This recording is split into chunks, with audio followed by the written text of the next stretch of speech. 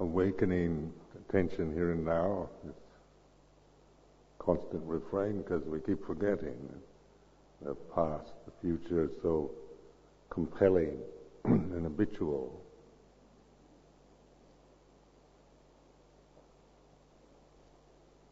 And so like those of you who's going to be the next one to give a evening reflection, that's in the future, isn't it?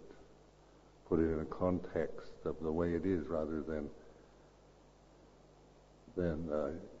just indulge in worry or resist it, trying to stop thinking about it. Just think right now, this evening, what is this evening, Sunday evening, right now?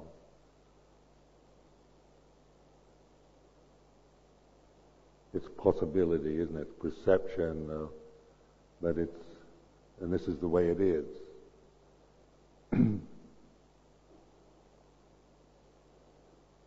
So you can see that this is a way of using particular situations that is always centering you, bringing you, reminding you.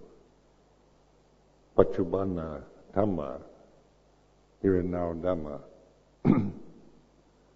Truth is the way it is right now, not as some kind of abstract truth you've got to find, some subtlety that you haven't quite realized yet, but it's right in your face, it's here and now.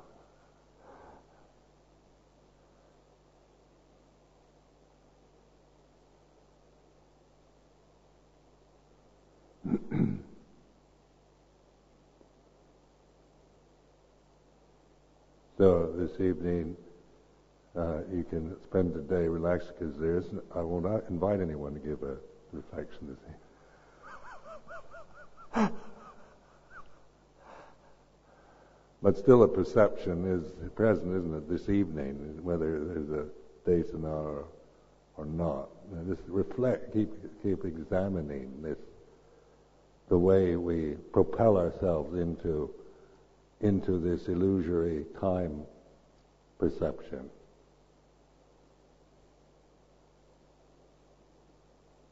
How insidious it is to commit ourselves to the illusion of time as reality. Of course, most of the world is doing it. Most human beings are totally committed to time as reality and themselves as their personalities. So you are going against the flow of very powerful conditioning, both personal and cultural, everywhere, not just, every culture operates on that perception.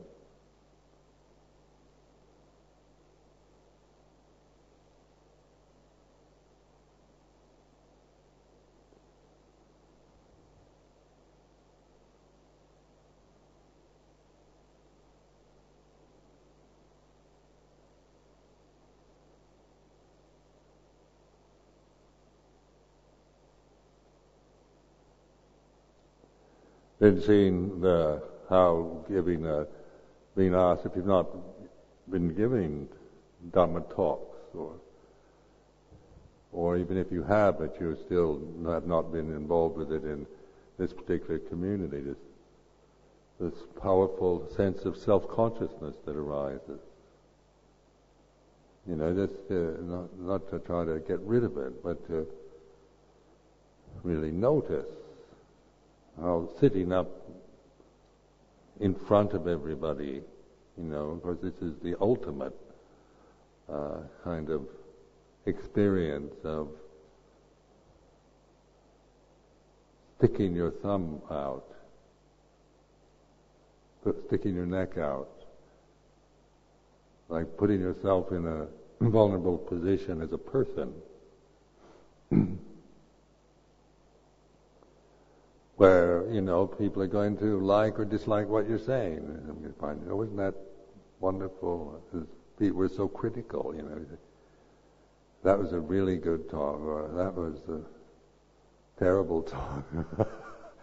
people, have their own reactions, and then we project also. Somebody's looking grumpy, and he's sitting here, and I look out and I see somebody looking really grumpy. I can think they don't like what I'm saying. I could take it, I could project onto them that it's me, or they might just have stomach ache.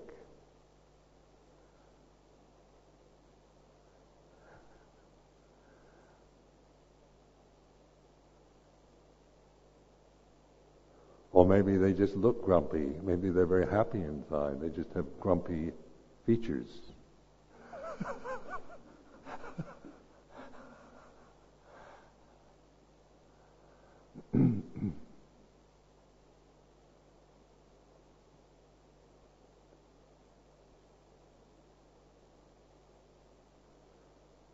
So, like for me at this point, then of training, I've been giving Dhammadesanas for so long that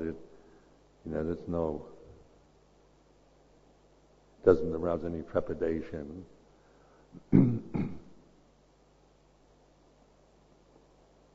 But it certainly used to. It is. It's a challenge to, and it brings up very strong sense of self-consciousness. If you can just fit into the crowd, just be one of a group, it's nice just to be, not to emphasize yourself in any way and be in a group. It's kind of safe. You don't stand out.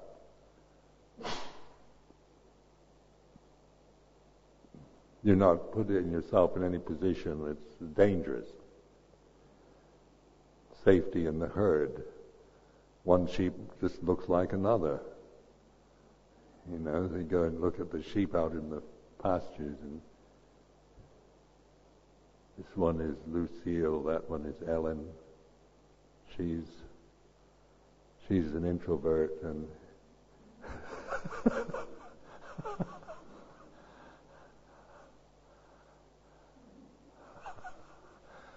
that one has an anal fixation.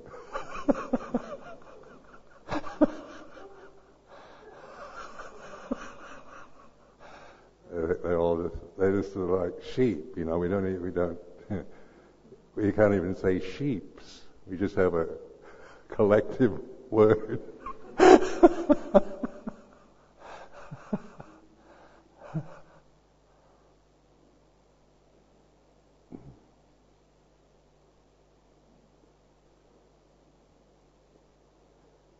Except the black sheep, isn't it? Which is a metaphor for what most of us feel like most of our lives.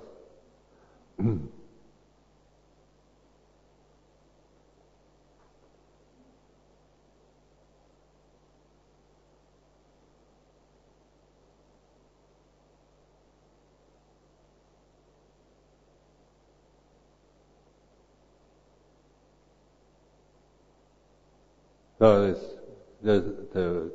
this examining or just reflecting on the sense of being a person, the self-consciousness is like this. It's not a matter of getting rid of it, but recognizing it, seeing it as a condition that arises when other conditions are present. There's no permanent self in terms of personality or sakkaya ditthi. These change. So you can see how you change depending on who you're with. If you're with your mother and father, or if you're best friend, or with somebody you don't like, or if you're in a position of responsibility, or if you're just one of the crowd, like being work monk or work nun. And this automatically the conditions are there for authority of some sort, and work is not a perception generally that arouses happiness and joy in people's minds.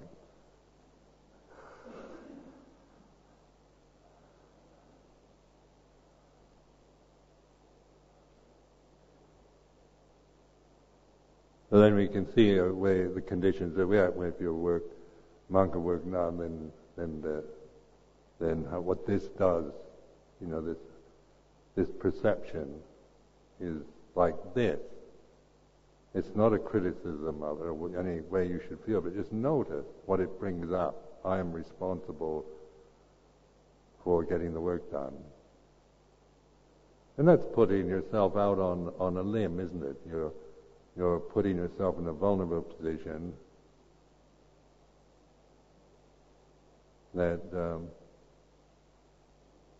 you're going to get some resistance to it. Some people project all their fears of authority and that onto anyone who's in charge of the work.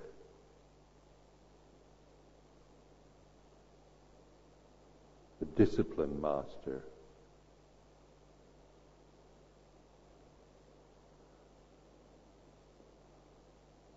Or it'd be nice to be just the kind of agony aunt, back in the crowd, just patching up the feelings, the hurt feelings of various people. People go to Auntie when they're upset.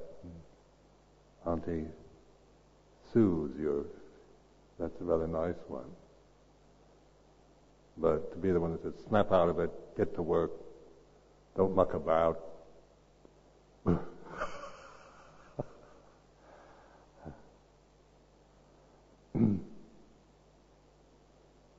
But the conditions are different, aren't they? I mean, this is to reflect on this itapadyata, how there is no permanent personality, that you can find in yourself. I can't find any permanent personality in myself.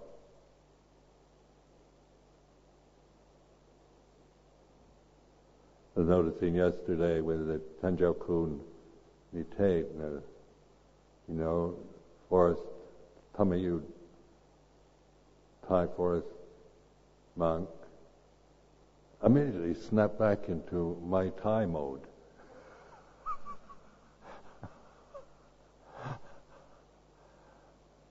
And because the conditions for that were there.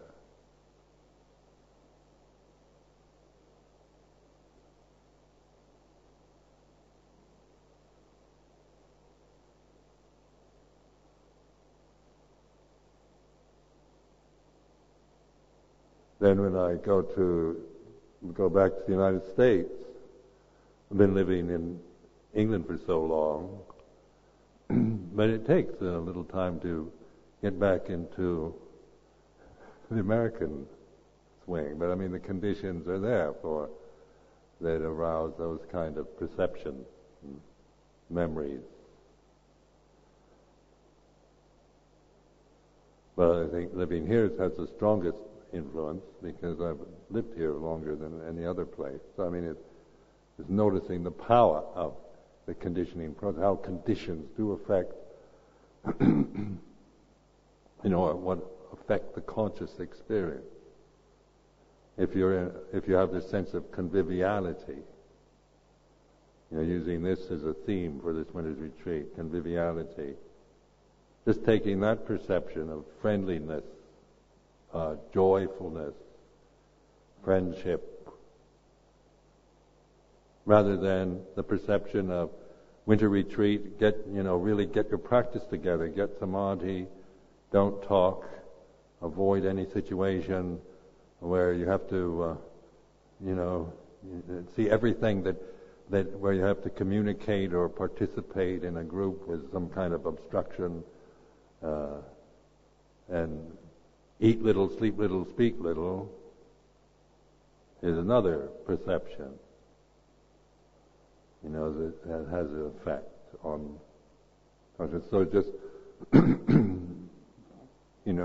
changing from get your practice together to conviviality.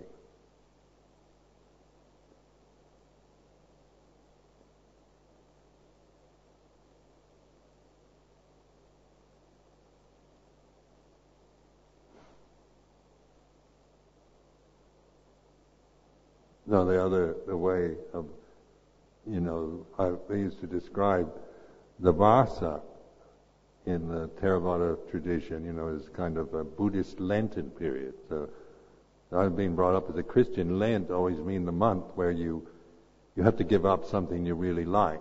So as a child, I used to give up sweets for the month of Lent. And you give up something you really like. So then I make this noble gesture, giving up sweets, and then all month long I'd be waiting for the end of it.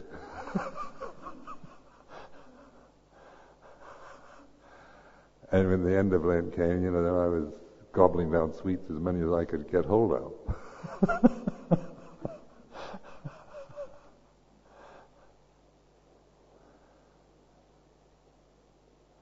So then seeing the Vasa, also like that, putting it as a kind of Buddhist Lent, 3 months longer, Christian Lent's only 1 month, Buddhist Lent 3.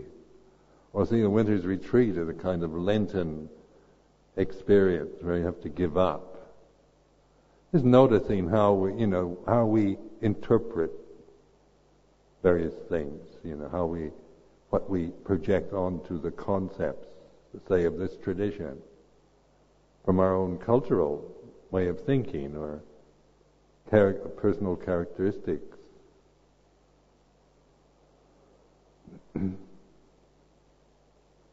So since I have a strong Christian background, it's easy to project Christian things onto Buddhism.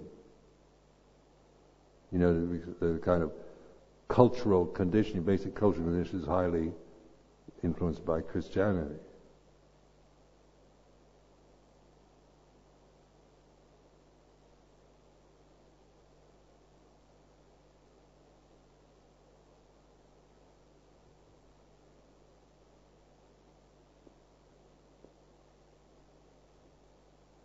The work ethic, hard work really pays off.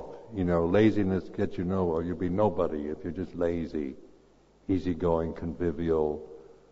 If you're just enjoying this winter's retreat, just having a good time, that means you're not really working hard enough. You're never going to get anywhere. You'll never reach Nibbana. You'll go around smiling and being polite and nice and enjoying everything is, that doesn't pay off in the way that hard work does. Patient endurance, like this, so the voices can, and this is the general structure of, perceptual structure that I've had to live with. It's a strong sense of working hard, giving up everything, that somehow going into the cafe and drinking a cup of coffee is wasting time. There's an exam. And I'm just wasting my time. So then with reflection, then I could see this. I can get behind all that if I'm willing to really notice. Not just let it intimidate me endlessly or just suppress it. But to know it's like this. The feeling of having to do something. I should be doing something. There's something I've got to do. Something that I have to accomplish, achieve. 3 months winter's retreat, the lay support group come and they do all this support work, make it possible for us to really get down to real practice, and then we can, and so have I really gotten down to real practice during these 3 months? Or have I just wasted the time by being convivial? I don't know how these, this resonates with you, but this could be the kind of inner tyrants that speak. And you listen to them, get to know them. They are the way they are. That's the knowing, rather than the judging. When you judge them, oh, I shouldn't, or I should, and then it should be or it shouldn't be, then you're making more of it than what it is. You're creating, you're putting something on top of the present perception. It's something you fix onto it.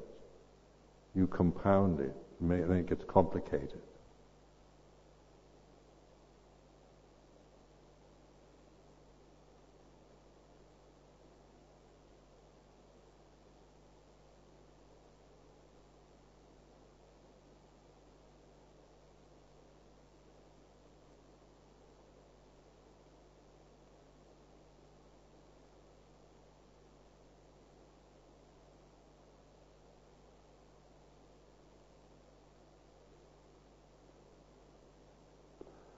So then, the sense of the beginner's mind, isn't it? Because it's always present here and now. Tomorrow's the unknown. This evening.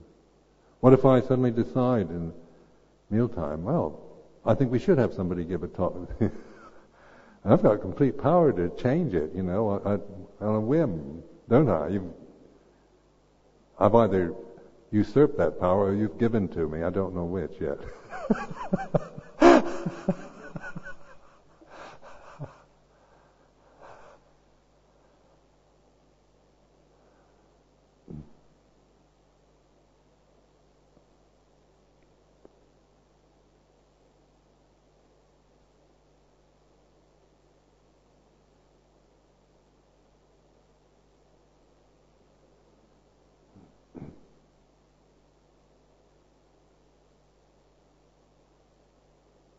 So then, prior to thought, this was my, the thing that's driven me in this life is the one thing I really aimed at and interested in was the realization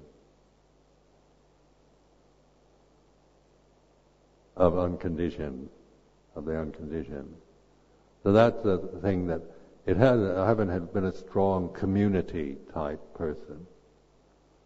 Like some monks, some people join the Sangha because they want to live in a community, or they have a strong sense of communal, relationships and things like this. I didn't really. That was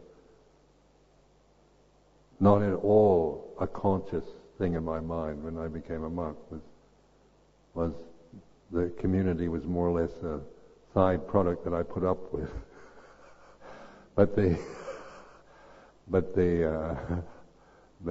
aim was this, breaking through, getting out of this incessant thinking, obsessive mind, conditioning of the mind. It's such a ranting, tyrannical way of living, the inner jackal, the inner tyrants, they just relentless. So then there's just this trying to stop it, trying to get out, and also a strong faith, a sense, an intuition of the unconditioned has always been present from my early years as Christian. God and that sense of something more than just there's something behind all this. A reality that you can't get hold of.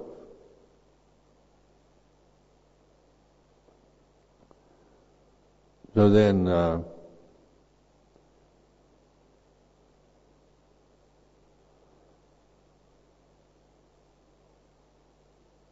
having the opportunity to ordain, to take Upasambhada, train as a Buddhist monk, the whole, going through, learning the tradition, the Dhamma Vinaya and so forth. I can put up with any of it, from very strict to whatever because that's not what I'm really interested in terms of the form and that the interest was solely on this realization. So I've never felt, I could live in very strict Vinaya monasteries. It doesn't bother me to these kind of details around the lifestyle, because the direction was always very clear. I could put up with the idiosyncratic things of various teachers or ways of holding tradition.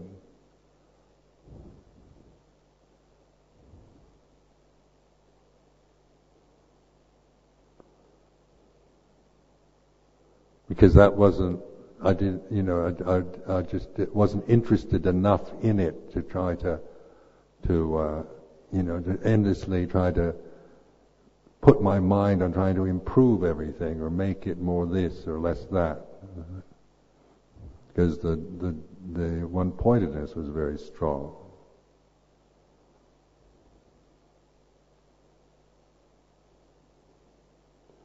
So that, I will say, it did make me sometimes quite insensitive as to communal life.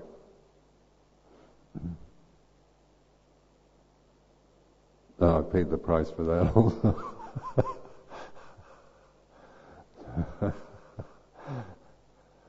But this reflection on the way it is, keep learning. Now I feel, that it's more balanced.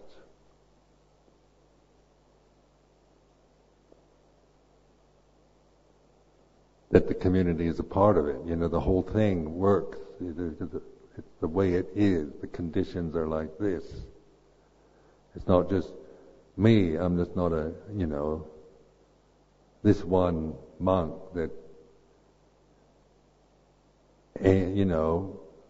one-way trip to Nibbana, that's all I care about. Get me there as soon as possible. And if you can't keep up with me, tough luck.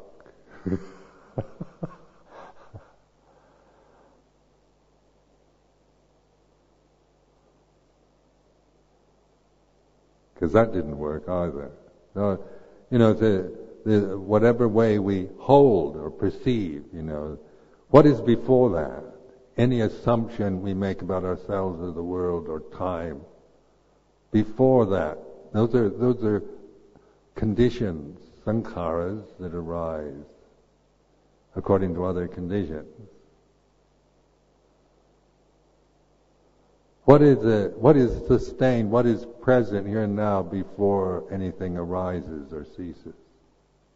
And this is the conundrum of the holy life, isn't it? Before you become a person,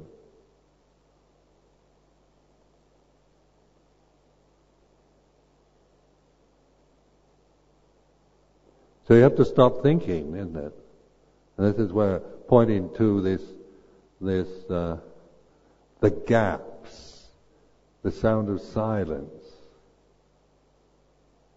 the gaps between words, pointing to space and to consciousness, isn't it? This is where we stop thinking.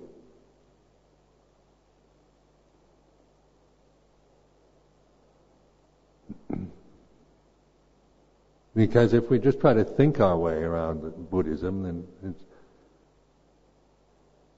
it's still a nice thing to think about. I'm not putting that down. Buddhism itself is a perception that I really like. I like the idea of Buddha. So the perception of Buddhism. I like being a Buddhist. I've never been one of those people that I didn't want to identify. I always loved I always liked considering myself a Buddhist. That's never been a perception that I found difficult. And some Westerners find, I don't want to be a Buddhist or a Christian or anything, because they see religion always has some kind of divisive identity.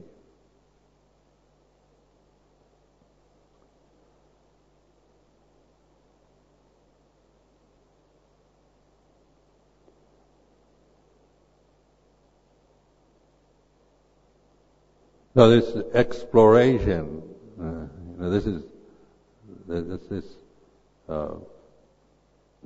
it's like you have to keep at it, because it's so easy to be propelled back into all the assumptions, conditioning, personal habits, intimidations from the Sangha, all the kind of ways that our personality arises. Personal relationships and positions in the Sangha, identities being work monk, work nun, or abbot, or head nun, or all these kind of things. These easily kind of take us over, easily lost in trying to live up to roles, becoming something. So, I mean, if we don't recognize that point right here and now before I become abbot.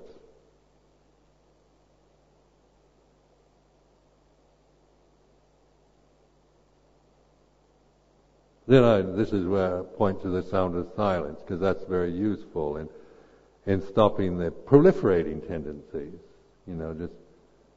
You get the idea, you grasp the idea, you think it's all very good teaching, but then you keep thinking about it. You just go round and around to get weary of thinking about it. There's beginning, this awakening to that place prior to becoming. What is that, in terms of reality here and now?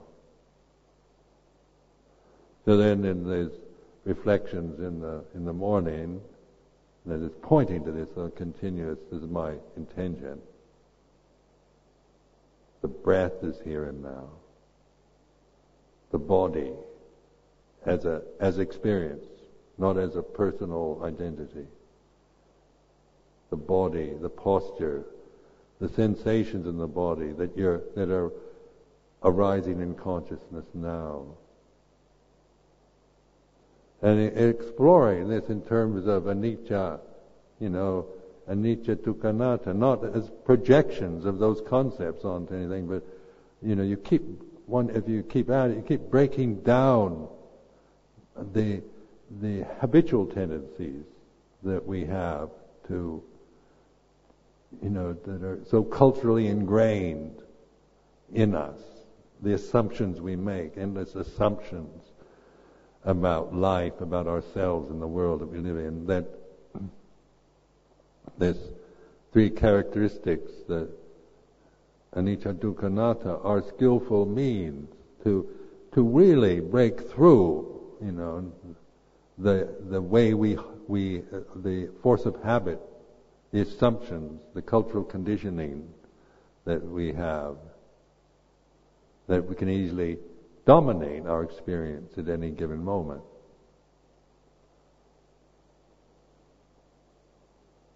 So this is getting this perspective, a space or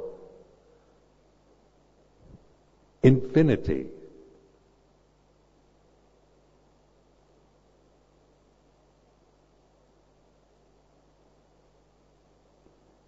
Consciousness, infinite space.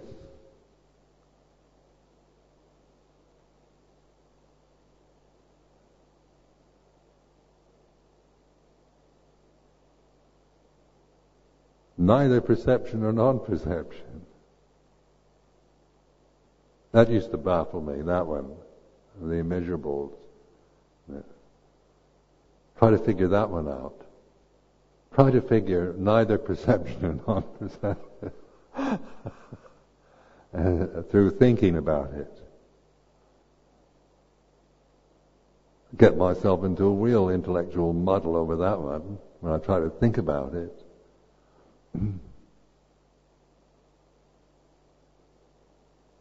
So, exploring this, then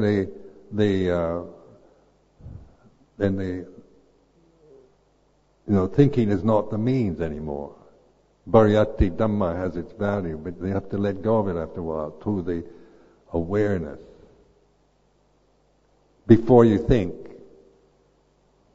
consciousness that thought arises in, or the awareness. Like in emptiness, isn't it? In emptiness you're conscious, but you don't necessarily have to be thinking in it.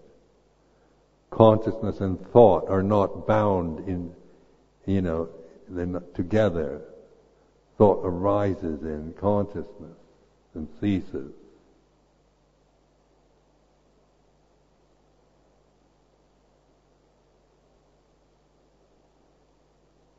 So just as you develop this awareness,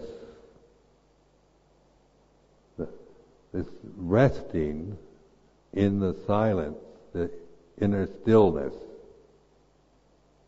no thought, but conscious. So this is just a reflection of the reality of this. Like, I'm not trying to convince you, I'm just reflecting for myself at this moment.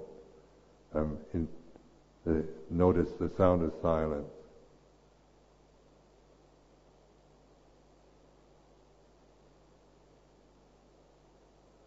So, like, I'm right on the edge. I'm on really just completely open, awake to this vibration.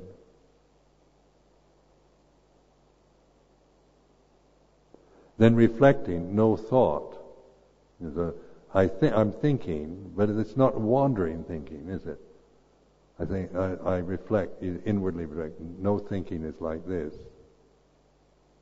So that just informing the thinking process is then being used to point rather than to just analyze and figure it out and understand it through intellectual abilities.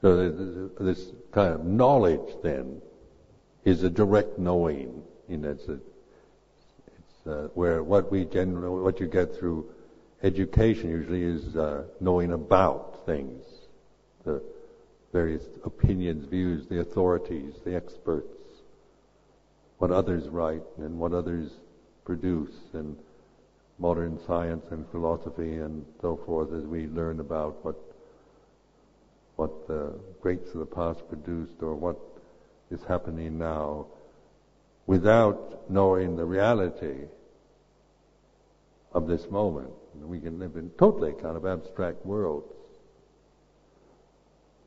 as you find in the universities.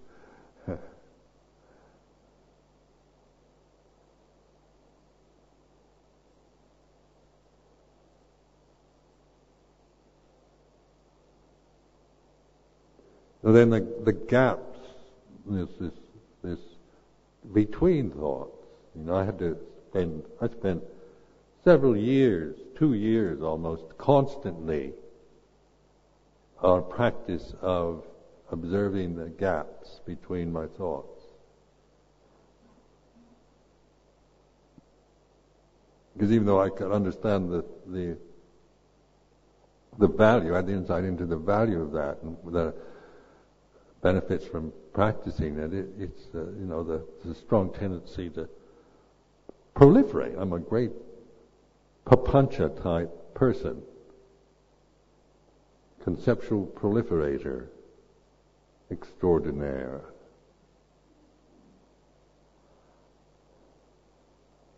I'm very good at making mountains out of molehills.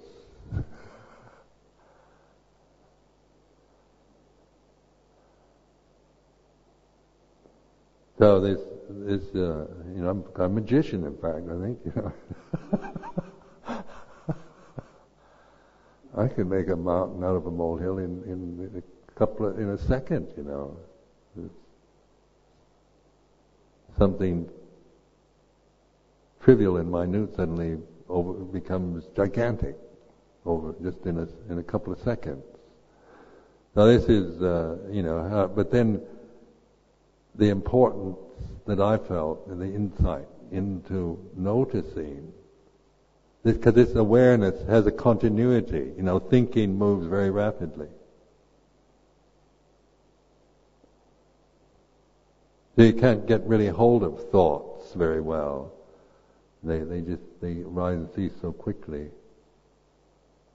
So then I deliberately think I am a human being, some kind of banal and uninspired thing. I didn't want it to be a kind of fascinating or a depressing thought, but just some kind of thing that doesn't, neutral kind of thing that doesn't create any strong emotions. So this is, I'd say, I. There's a gap, but they're interested in the gap, not in the I. Not at all interested in the I. That's just perfunctory I. But the gap. Am.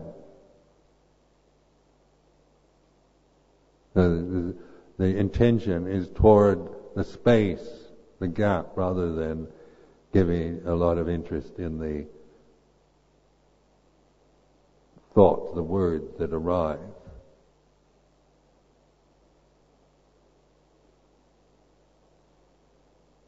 Well, from this, by continuously pursuing this, and a strong sense of emptiness develop. Because if, just thinking about it, it doesn't, I could understand it and appreciate it on that level also, but it's still, the same problem was always present, the obsessive thinking mind. So this learning to slow it down, to stop, to notice non-thought, space, emptiness, the gap between words, the cessation, like emotional states, learning to, like the energy that lingers around strong emotions, learning to hold that, to allow that till it ceases. Nirodha Satya. And you can only do that through just trusting in this awareness, where you can bear with something that maybe you've never had to bear before. You've never really, had this kind of insight. Most of us just always going from one thing to another. Just always, seeking distraction, when this thing gets a bit boring or that, then you find the next interesting thing to do. Something, eat something or read something or just, if there's nothing to do and you're bored, then go to sleep. Crash out. So, you can, because this seems unbearable, isn't it? Boredom, not knowing, doubt, boredom, despair, anguish, old age, is this side of the spectrum. Old age, sickness, death, grief, despair, anguish, lamentation. Can't bear them. Can't bear those kind of things. So get on to the next one. Snap out of it, Life is a banquet, and most of the suckers are starving to death. We got just seek an endless, possibility of banqueting. distracting, exciting experiences, romance and adventure. So during this retreat, this attitude towards boredom, towards despair. That's why I include the sense of welcoming it. I find this very helpful to me, because I don't, usually in my reaction is not to want it. I think there's something wrong if I'm feeling despair. And there's something wrong, and I've got to just get rid of it in some way by doing something or thinking something or annihilating it in some way, rather than allowing, welcoming. Conditioned phenomena is the way it is. And you get down to reasoning about it. At this moment can only be like this. It's really stupid, isn't it? To say, I don't want this moment to be like this. Because this moment right now can only be like this. That's the way it is. Whether it's a pleasant or unpleasant one isn't the issue. It's like this. And I don't want it to be like this. And then we create the suffering. Why can't every moment just be a moment of bliss and peace and communal harmony and love? And why can't it all be like that? Why do they have to have these moments that are filled with strife, despair, grief, anguish, doubt, boredom, anger? I don't want those moments. I want only I want only beautiful yellow, fresh daffodils. And I don't like them when they start wilting and shriveling up.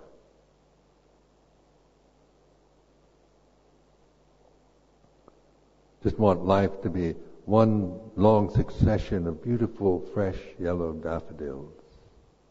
Then you get bored with them. Fed up with daffodils.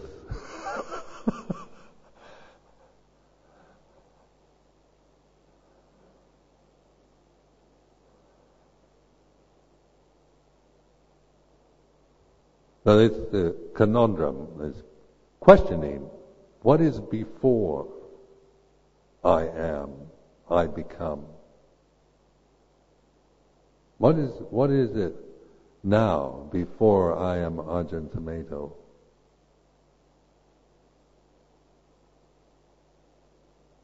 So this is like a question, doesn't it? Questioning, self-inquiry. And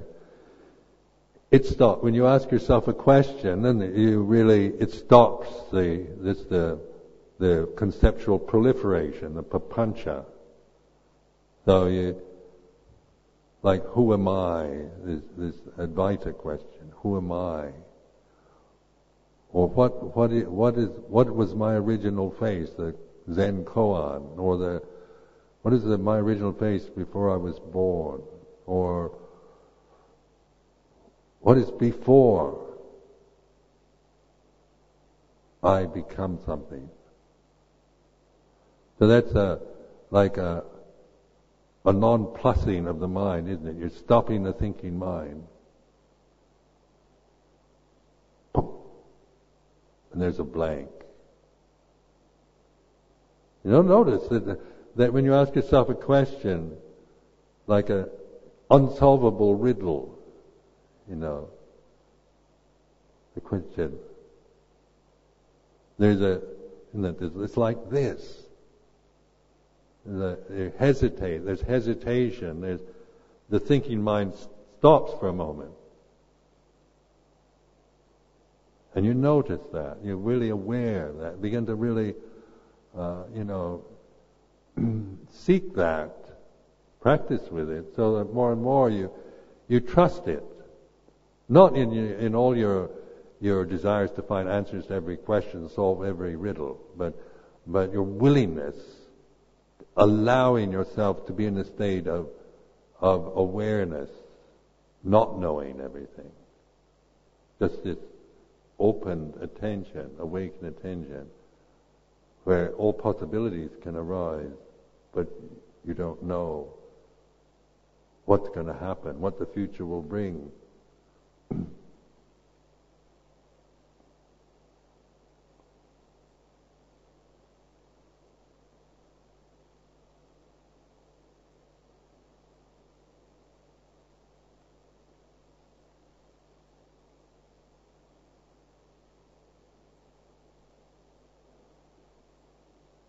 So then, cultivating this emptiness is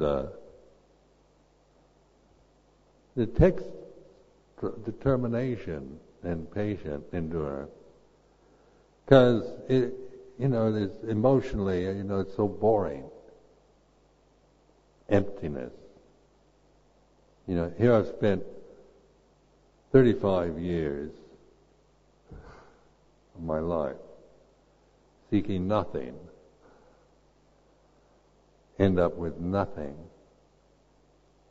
In worldly terms, that sounds really depressing, doesn't it? In worldly terms. But in Dhamma terms, that's what I've been after. That's the whole point. That's the whole direction. To end up at the end of my life with nothing. No self. No attachment. Freedom.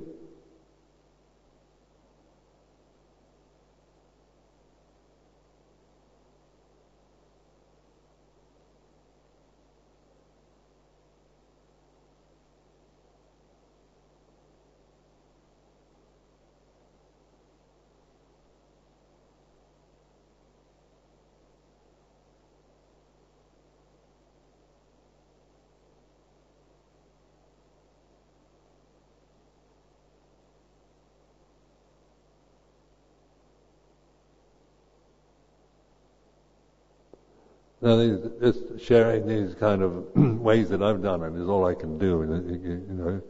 You're capable of developing things that really, work for you.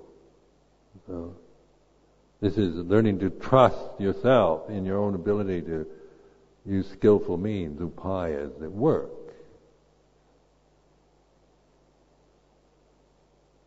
But in any of this, when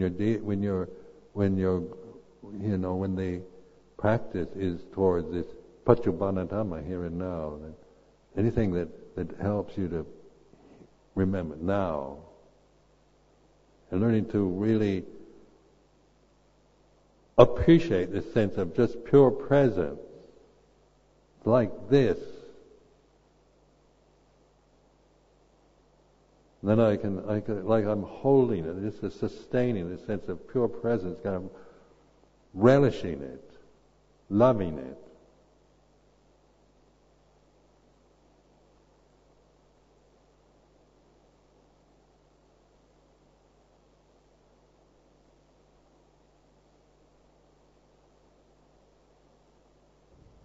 So that more and more,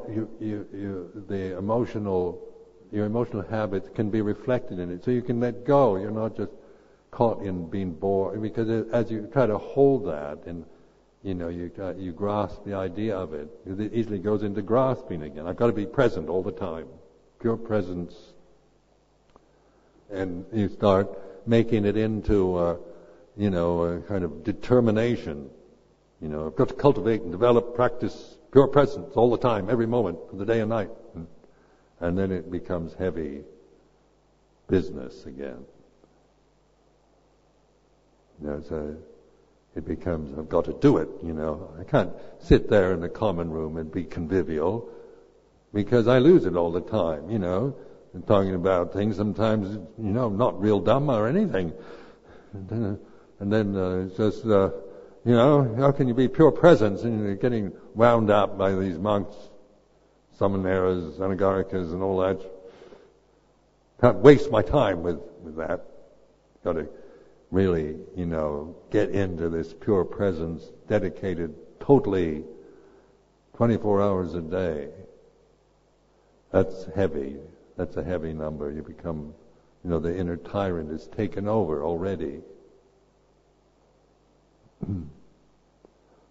So, I mean, it's conviviality then is it's light, it's friendly, it's allowing, it's welcoming.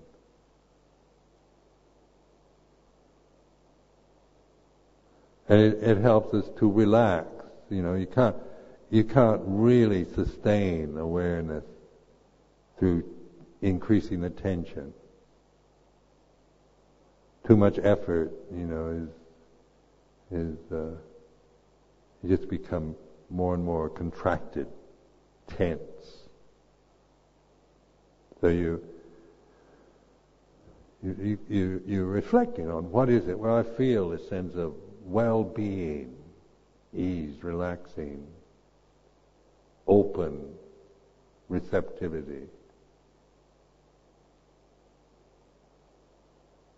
Beginning to recognize that and notice it, note it, and as we turn to each other, then more and more we can open to each other in that way, a sense of receptivity rather than of reactions, projections. So much of what we call personal relationships are just projections and reactions.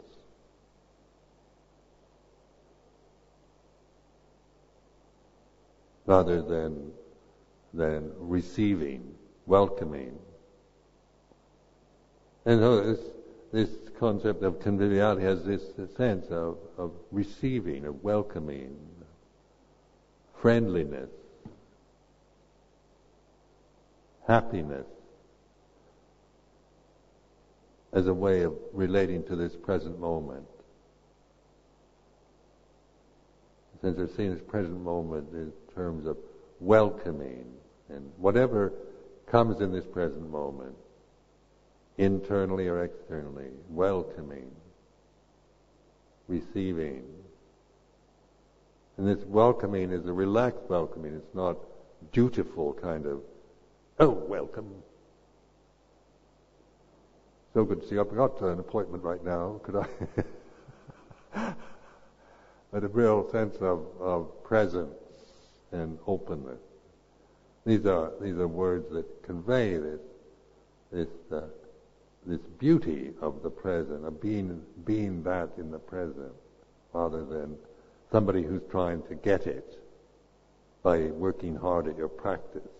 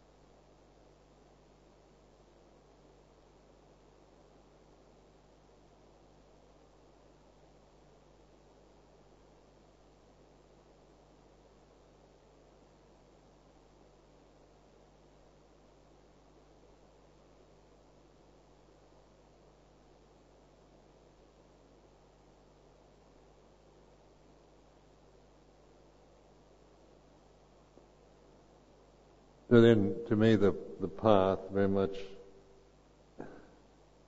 is this what you might like pavana in the Fourth Noble Truth. Pavana is the word, the Pali word, cultivating or developing this awareness, this emptiness. So every moment that you realize emptiness is the path. It's not like I've got to find the path, the Eightfold Path in some way. is how I regard it. Every moment is then that I really allow this emptiness, this openness. Path is like this. The Fourth Noble Truth.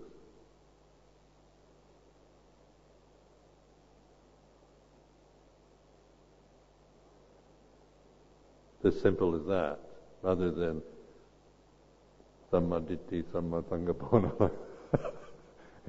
Greatly more complicated. I mean, that's involved in it, but it is. But in your simplifying it to an intuitive reality rather than this conceptual thing, which Eightfold Path and all this, and endless commentaries on these words, sammaditthi, sammasangapona, samma vayamo, samma samadhi, and all that. And your mind goes buzzing around trying to get the right English translations for all those Pali words, and you spend the rest of your life trying to perfect get the proper, perfect equivalents in English for those Pali words, and at the end of the day die in fear and trembling.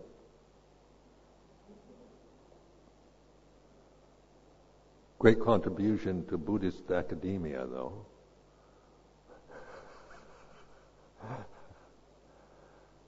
Which is better than, living your life in some other way, probably. But the pathetic thing is that the power of this teaching, how direct, and how very few Buddhists ever do it, or even realize, the gift that's right in front of them, that the opportunity that's right in front of you is completely overlooked. Oh, I'd rather be, an engineer, or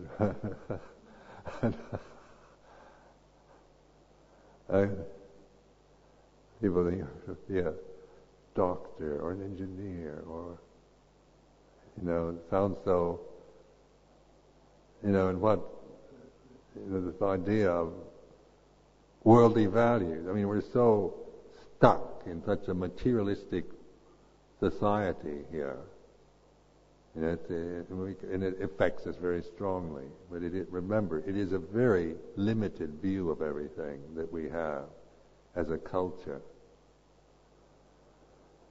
And it's heavy. It lacks real elegance and beauty because it's so materialistic. It's just so gross, really. And making lots of money, getting lots of it, being able to get all the goodies that are being offered endlessly, titillate us endlessly with advertisements about the latest, the new model, the best. It's gross and it's really vulgar and quite disgusting culture that we've degenerated into in the West.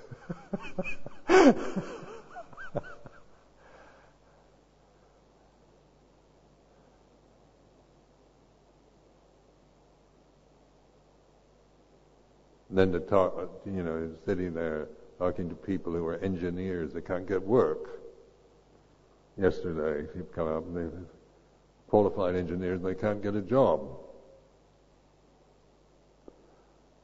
Well, you spend your life, trying to attain these worldly aims, values, and so this pavana, the Fourth Noble Truth. In Thai, they use pavana as meditation. It's a synonymous to meditation. Dana Sila Pavana. And that's the insight into the Fourth Noble Truth, isn't it? There is the Eightfold Path, the way of liberation, the way of non-suffering. You should pavana. You should, they use it, develop or cultivate this. And then the third insight, this has been achieved. this has been cultivated or developed. So this idea of the three aspects of each noble truth, the statement, the prescription, and the result. You know. Well, then the result, the Bhadivete, is like this. And only I can know that result. I can't know the result for you. And like in my own experience, it's like this. The result, non-suffering, is like this. And that I know, when I can, that this is the path. Definitely. So you know when you create suffering and then caught up in all your things, and when there's no suffering, it's like this. Suffering is like this. Non-suffering is like this. Compare it. If I start becoming Ajahn Sumedho and get intimidated and carried away on that, I suffer. It's complicated. It's not easy being Ajahn Sumedho and being this personality. It's so convoluted and complicated and fraught with all kinds of things. Everything gets triggered off. So then the stability of the present moment, Ajahn Sumedho rises, ceases. This non-suffering is like this. This is the path, the way of non-suffering. So this, just to affirm that, to really mentally note that this is the way it is. This is not just your intellect creating some illusion about you're not suffering. Really have the guts to notice non-suffering is like this. The sense of presence, openness, relaxed attention. I'm with everything. I'm holding this. Everything belongs. I'm not asking for favors or conditions to change. It's the way it is right now. And everything belongs. And non-suffering is like this. I'll leave you with that to reflect on for today.